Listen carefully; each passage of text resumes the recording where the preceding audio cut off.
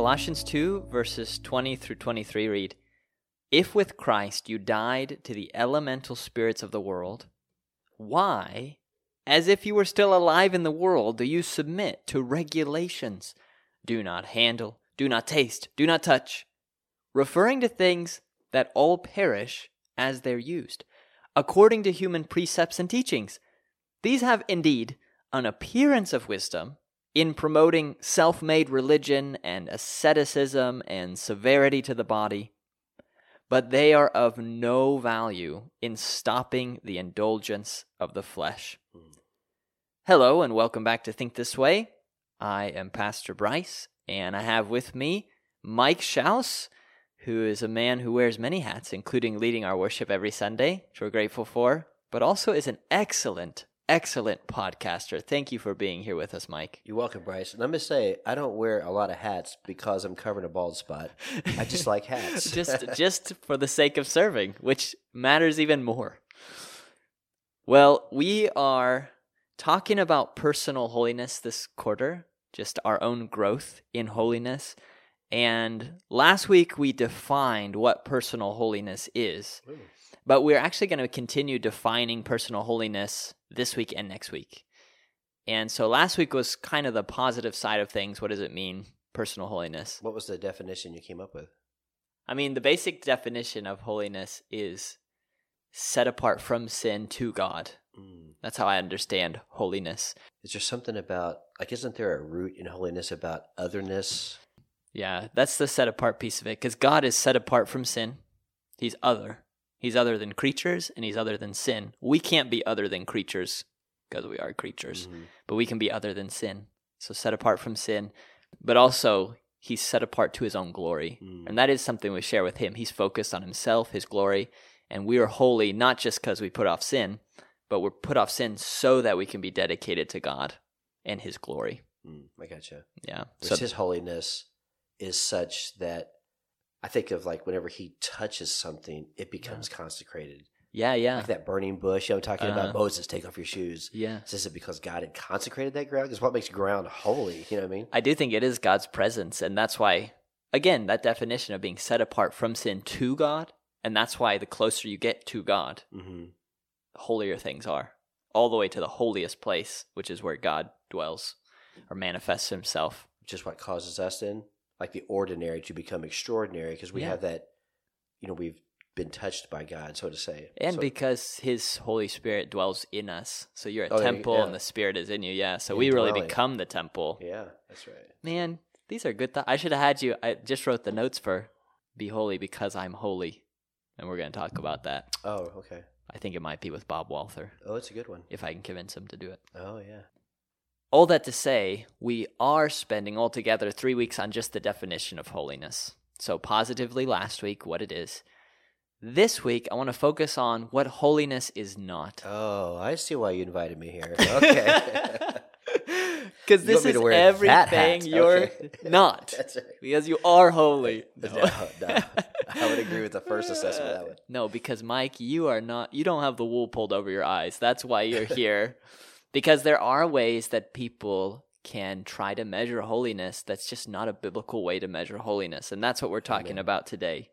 I've got 2 categories of things that we are tempted to consider holy in someone that is not necessarily holiness. So here's the first one.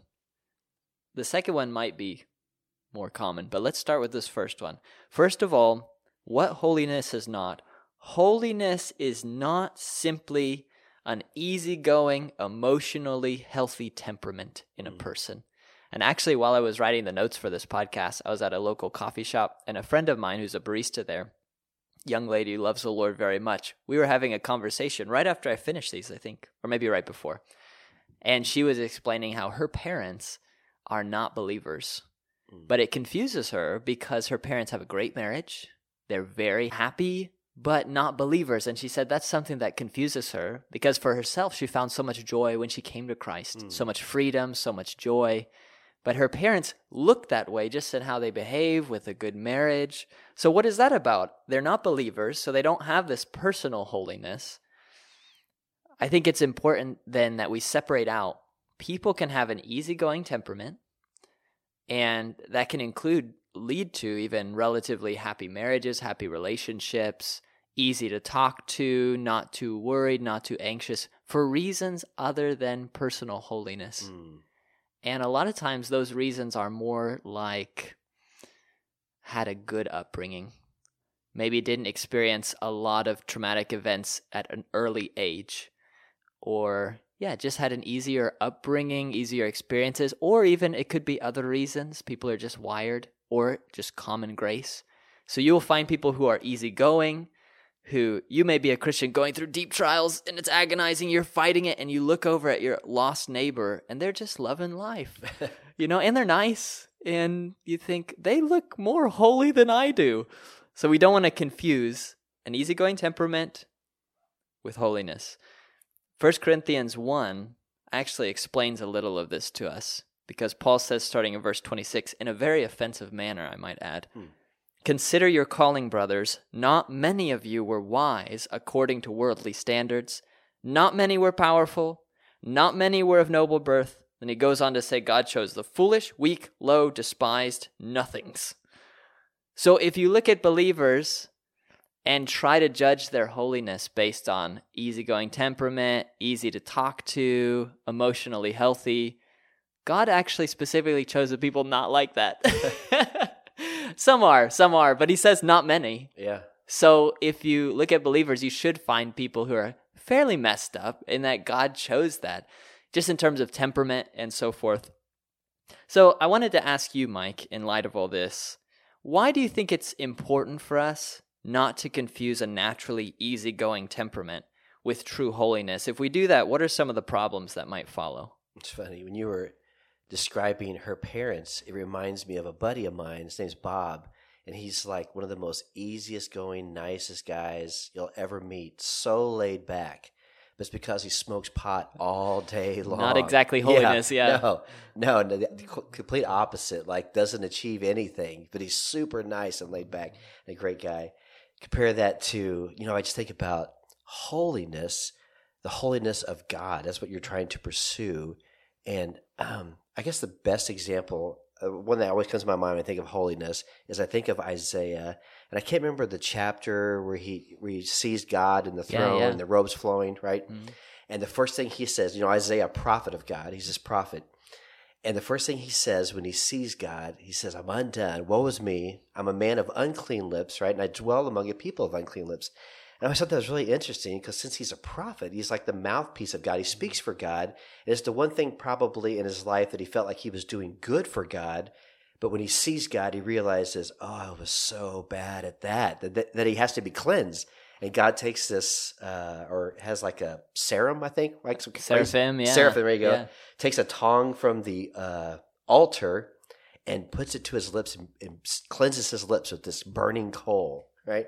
And it's crazy. And I just think of like Luther that says, believer's life is one of continual repentance. So why is not a laid back person, somebody you think of as holy, is because they're not somebody that is struggling with the internal sin that we all have. Mm-hmm. They've come to embrace it and accept it and not really worry about it. Whereas if you're pursuing holiness, you're trying to eradicate those things, really the inward things. We kind of think of, outward things as being these sins, but we know as you grow and develop, it's those inner turmoils. That's what causes you, to really have the struggles.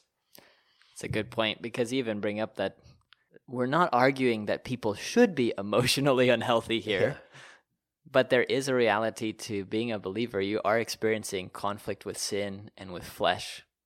As an unbeliever, you're at peace with those. So unbelievers can still have all kinds of inner turmoil and do all kinds.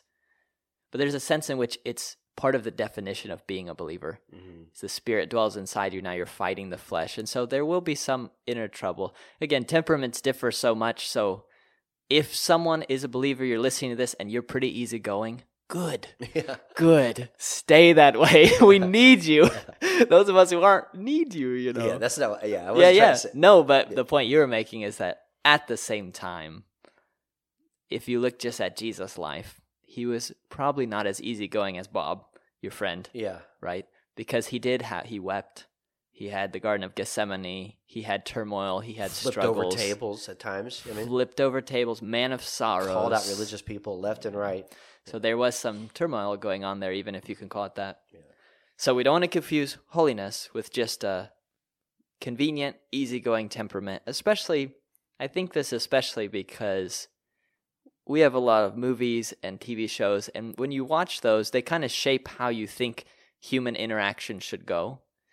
But it's scripted, and so most of our human interactions just cannot live up to any of those. It's all scripted. They know what to say, and so it goes so smoothly. And sometimes we think like that's the ideal, but that's not exactly real life. So we don't want to confuse holiness with an easy temperament, easy to talk to. Here's a second one that I think is maybe more prominent. Holiness is not cultural prohibitions. Cultural prohibitions. In other words, things that for more cultural reasons are taboo. We don't do those things. So I'll give you an example. R.C. Sproul, one time when he was interviewing to be a professor at it might have been Gordon College, I forget. It was a more fundamentalist place. And he was interviewing to be a professor there. He sits down. The receptionist is there. He's waiting for the interview. The receptionist says to Sproul, "You smell like you've been around somebody who's been smoking." And this is back in the, 80s, 70s. And Sproul says, "Well, I have. It's me." And this receptionist truly says to Sproul, "Well, you just can't tell who's really a Christian and who's not by looking at him anymore." Oh, man. Ouch. Wow. Sproul said, "I can't actually help you with that. I am a theologian. Christians are people who love Jesus." But there you have a cultural prohibition. Whether it's wise or not, it's wise, We know that now with the effects of cigarettes. But ultimately, it's a cultural prohibition that Jesus never did directly talk about, smoking. And that is a mark of holiness. So I was thinking about that in relation to our own church and context here, Mike, and I wanted to ask you, what are some of the cultural prohibitions that we would be tempted to equate with holiness where we are? So, are you saying that we should get rid of the ashtrays in the pews? Are you saying that? But you don't have pews or ashtrays. Probably should. Yeah. Oh man, that was like the big one. When I was like, this is 80, like 90s, like early 90s when I first got saved. And yeah, I was like smoking and drinking, you can't do either of those. And as I grew up and started reading about theologians and studying them, I was like, man, all my favorite theologians, I'll either smoke or drink or both. It's like, okay. But I think really, so I had lunch today with a good friend of ours, Michael Hobson, and we were talking about this very thing. And we were talking about Reformed circles, how it's like, if you don't, I don't think it's so bad anymore. Maybe in some circles it is, but it used to be if you don't homeschool, right? Oh my goodness. Or if you don't use the MacArthur Study Bible, it's like, oh my gosh, what I mean? And it was crazy, and I think, okay, well, I'm a public school teacher and I use the English Standard Version on my phone. It's like, I don't do either one of those things. So it was like, oh, that's bad. But now, I don't know. I mean, that is true. And I do think that is like at Reformed circles, it is an issue. But I was thinking more, cultural prohibitions. To me, maybe I'm off the wrong track here, but I was thinking of like forgiveness. And what I was thinking about was that it seems to be that like now people in our circles, like the big thing is so quick to like cut somebody out, like, oh, you don't listen to that person anymore because of this, or you can't read that author anymore because of that, right? And you get so limited in your circle. And I think about, they don't understand, like, you're missing the whole part of forgiveness. Remember that, what's that parable of Jesus? Remember the guy, and he has this massive debt, and the guy forgives him, and then he goes out and demands that this guy pays him this little bitty fund that he owes him, right? And it's like, you're forgetting the whole point of forgiveness. We've been forgiven this great debt. But yet, we constantly want to judge and like cancel these people out, all these great teachers and pastors, and it's really sad, but it is a thing. And that seems, especially in the last few years, has connected with the idea of political emphasis. Oh, for sure. Like if you're far left or far right, like those far left and far right, like they got it all figured out. And the other person, there's no, like you can't embrace anything about them. It's completely wrong. Yeah. And so it almost becomes one of those things where someone who equates holiness with certain political emphases, which happens, let's say conservative political emphases, which I'm conservative, so I'd hold these, no problem there. But let's say they equate holiness with that. You could end up having more common ground with your conservative neighbor who's not a believer than with someone in your church who's regenerated by the Holy Spirit, who doesn't share those political emphases. You end up having more fellowship. You could go over to your conservative neighbor and have conversations about many areas of life and go like, yeah, you get it, feel a real camaraderie. And then go into your church and find someone, and I'm not talking someone who's holding the heresies, but somebody whose political instincts are different, and you just feel uncomfortable with them and feel like we don't have anything to talk about, and you just kind of avoid them. Yeah. And that's a cultural prohibition thing, because now your unbelieving neighbor is more holy to you in your estimation, in a sense. You think they've got it all figured out. And that's why we want to avoid cultural items, cultural prohibitions, cultural items, equating that with holiness. And maybe an easy question you can always ask if you're thinking, am I doing that? Is if you were not a believer, so it's you, living in the same house, same context, same whatever, socioeconomic, everything, but you're not a believer, what are the things you definitely would still be passionate about? Those things are not holiness. They can be right, they can be true, they can be wise, they can be good, they could have some connection to holiness, but an unbeliever is not interested in essential holiness. So we want to make sure that we reserve the idea of personal holiness for not cultural matters, but for things the Bible speaks clearly on. So someone listening to this might previously have been in that very situation where they're watching. It could be they're watching clips from politics, from unbelievers in politics, but who align with them. And if other people aren't excited about those clips, they wonder, are you holy? Because you don't agree politically with this. Someone else could look at someone with a tattoo and think, I don't know, that person can be holy. Someone else, again, could, like our barista friend, be looking at her parents. You could be looking at your parents or friends who are unbelievers and go, man, are they holier than me? Because they're just easygoing and I'm all tore up here. You may have thought any of those ways in the past, but may God help us all now to think this way.